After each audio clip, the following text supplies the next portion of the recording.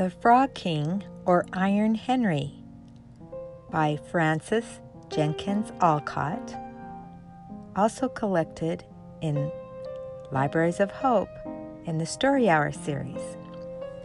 In olden times, when wishing was having, there lived a king whose daughters were all beautiful, but the youngest was so beautiful that the sun itself, which has seen so much, was astonished whenever it shone in her face. Close by the king's castle lay a dark forest, and under an old lime tree in the forest was a fountain.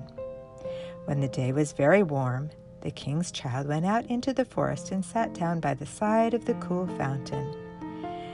And when she was dull, she took a golden ball and threw it in the air and caught it. And this ball was her favorite plaything. Now it so happened one day the king's daughter's golden ball did not fall into the little hand which was holding up for it, but on the ground and rolled straight into the water. Splash! The king's daughter followed it with her eyes, but it vanished, and the well was so deep that the bottom could not be seen. On this she began to cry. She cried louder and louder. She could not be comforted.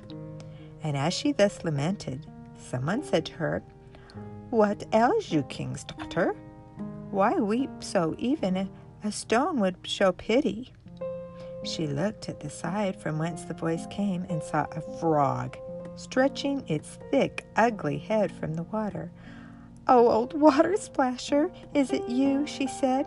"I am weeping for my golden ball, which has fallen into the fountain." "Be quiet and do not weep," answered the frog. "I can help you. But what will you give me if I bring your plaything up again?" "Oh, whatever you will have, dear frog," she said. "My clothes, my pearls and jewels, even the golden crown which I am wearing." The frog answered, "I do not care for your clothes, your pearls and jewels, and your golden crown.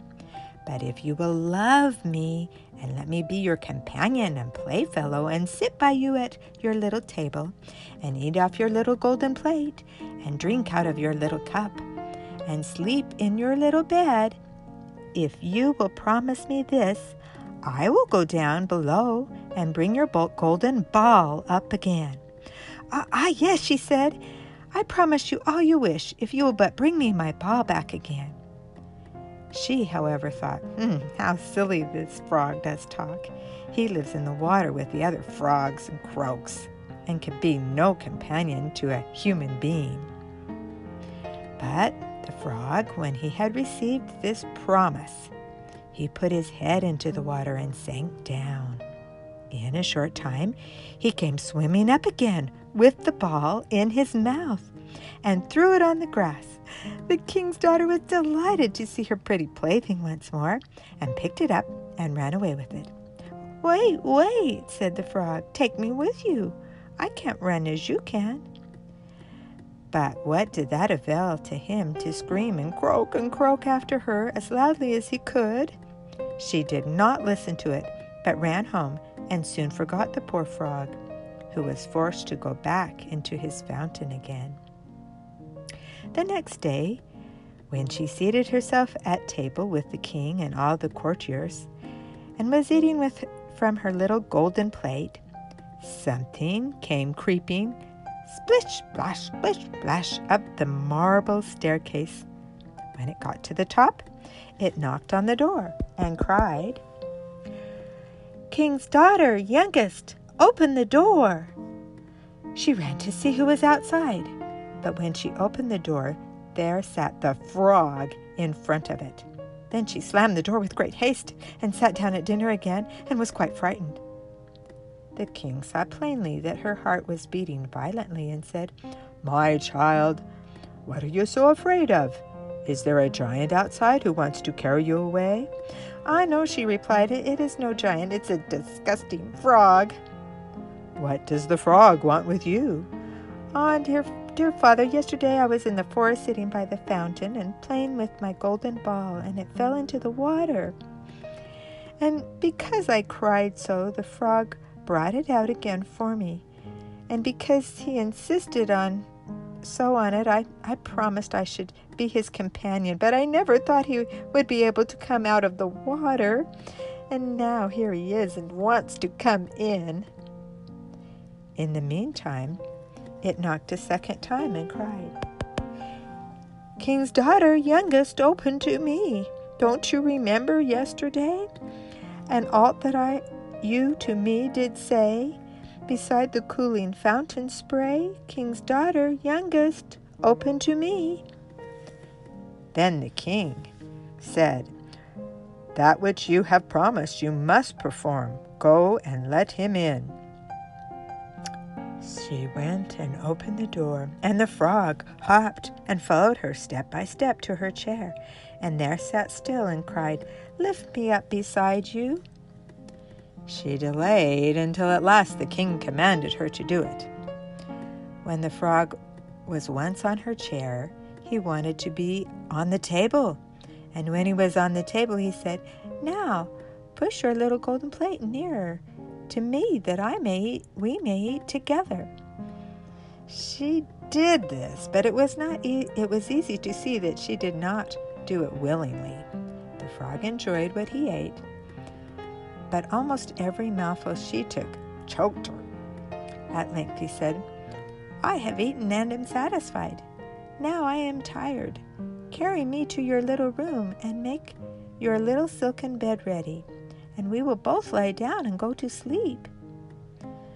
The king's daughter began to cry, for she was afraid of the cold frog, which she did not like to touch, and which was now to sleep on her pretty clean little bed. But the king grew angry and said, "He helped you when you were in trouble, ought not afterward to be despised."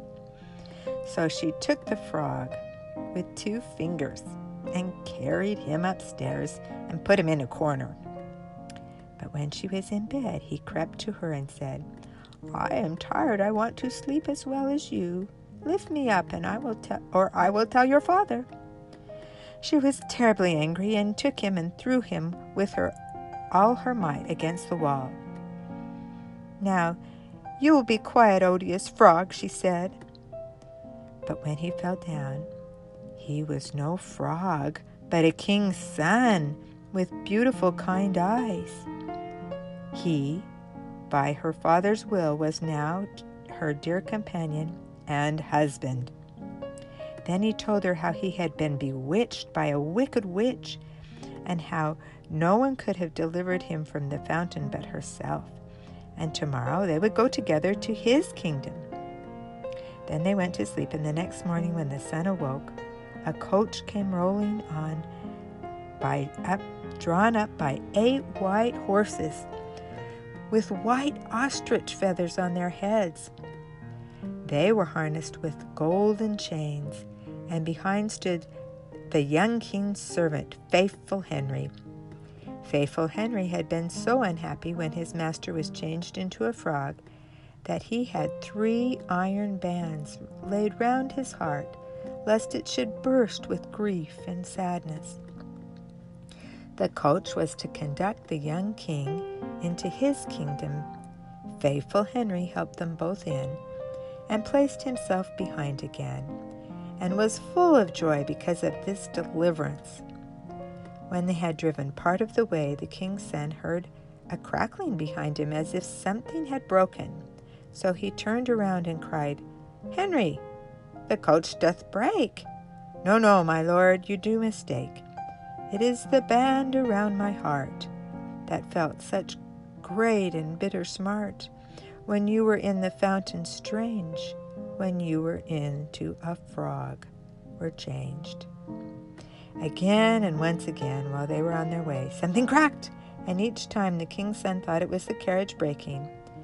But it was only the bands, which were springing from the heart of Faithful Henry, because his master was set free and was happy.